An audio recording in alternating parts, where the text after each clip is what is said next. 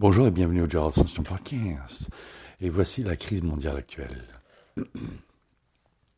Après un échantillon de débat, ou plutôt d'un discours de professeur adressé aux parlementaires québécois à la TV, l'état actuel du climat est de plus en plus grave.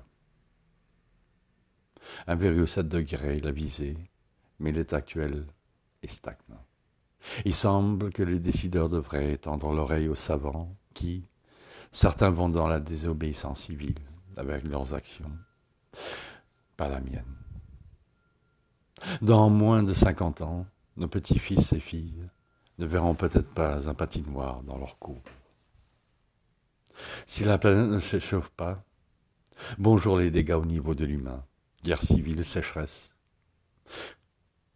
minance économique, etc., qui se font sentir déjà. Prenons l'exemple de la Corne de l'Afrique.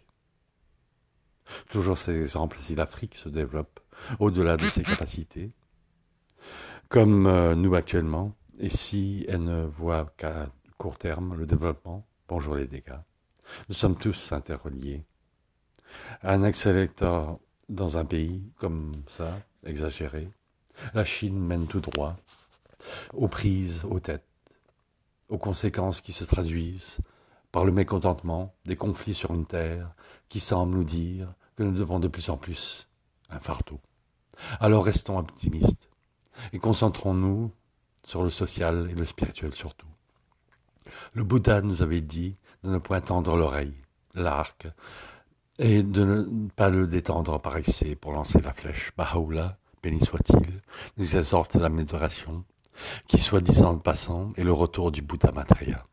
Si nous n'écoutons pas les sages vivants ou décédés, nous allons hanter un mur. La sagesse, non pas verlainienne, mais plutôt le bon sens. En général, la paix est inévitable. Merci beaucoup les amis.